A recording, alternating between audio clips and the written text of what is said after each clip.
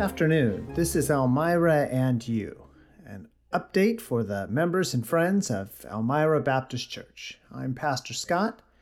Welcome to the podcast. Today is Tuesday, March 1st, 2021. Let's go over the church's calendar for the month of March. This coming Sunday, we will look at the Last Supper in Mark chapter 14. Following the morning service and that sermon, the church will be observing the Lord's Supper. We will have adequate time and announcement for guests and other folks to make their way home, but I want to invite members of Elmira Baptist Church to stay and join us for that special time.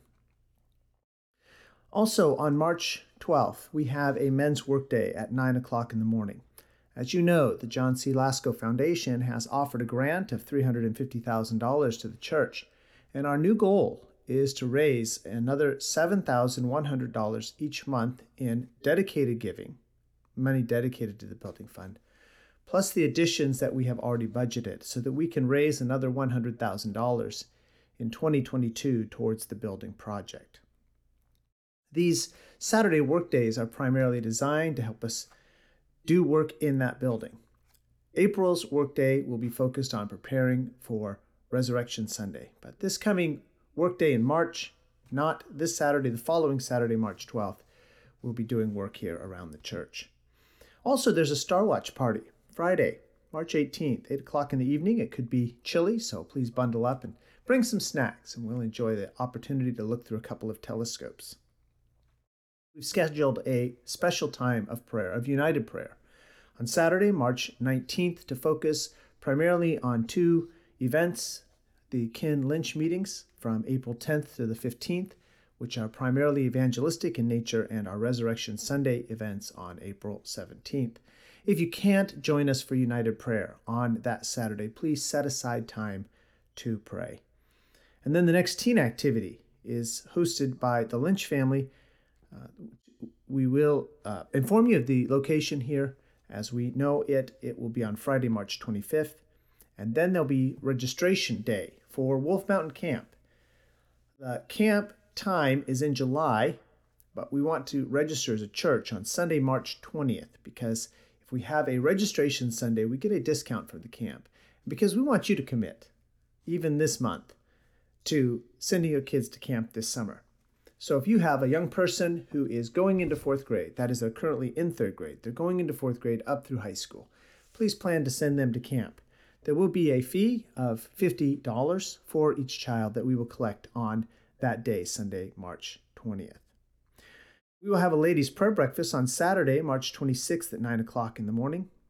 And then the Friday ladies' Bible study will resume on Friday, April 1st at 10:30 in the morning.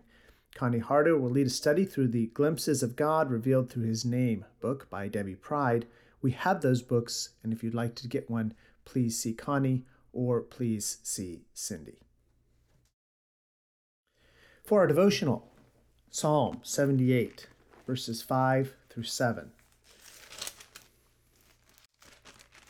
Psalm 78, verse 5 says, "For he established a testimony in Jacob, and appointed a law in Israel, which he commanded our fathers, that they should make them known to their children, that the generation to come might know them, even the children which should be born, who should arise and declare them to their children, that they might set their hope in God, and not forget the works of God, but keep his commandments."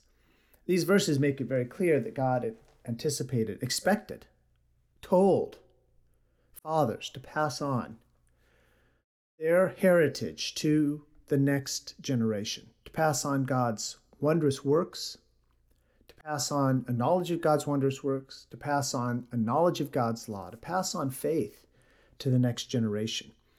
Every church has some core tasks. The core task of sowing the gospel, the core task of making disciples. We have a core task of fellowshipping with each other. We talked about hospitality yesterday, but we also have the core task of passing on the heritage of our faith to the next generation, to our children, the children God gives us, but also to children in the community that may come, to our Sunday school program, to our junior church program, to our camping program. This is a responsibility that we should take very seriously, and I hope that you do take it seriously. To aid us in this responsibility of passing on our heritage to our children, I've prepared a Bible study on praying for children. Yes, praying for our children, that is, the children God gives us in our families. Yes, praying for the children in our church. Even if you do not have children of your own, you can pray for other people's children, and you certainly can pray for the children of the church. So whether you're a Sunday school teacher or a junior church teacher with children to whom you minister directly, or you're a parent or a grandparent with children or grandchildren of your own, or if you're a member of Elmira Baptist Church and you will commit to pray for other people's children, come on out tomorrow, 7 o'clock. We'll have a Bible study, and then we're going to take some time to pray. This has been Elmira and You for Tuesday, March 1st, 2021. I hope you'll join us tomorrow at 7 o'clock for a Bible study and a time of prayer. We also meet on Sundays at 9:45 for Sunday school, 11 o'clock for morning worship, and 5 o'clock for evening worship. We meet at 6111 California Pacific Road near Vacaville, California. Join me Thursday for another edition of Elmira and You. And don't forget to practice hospitality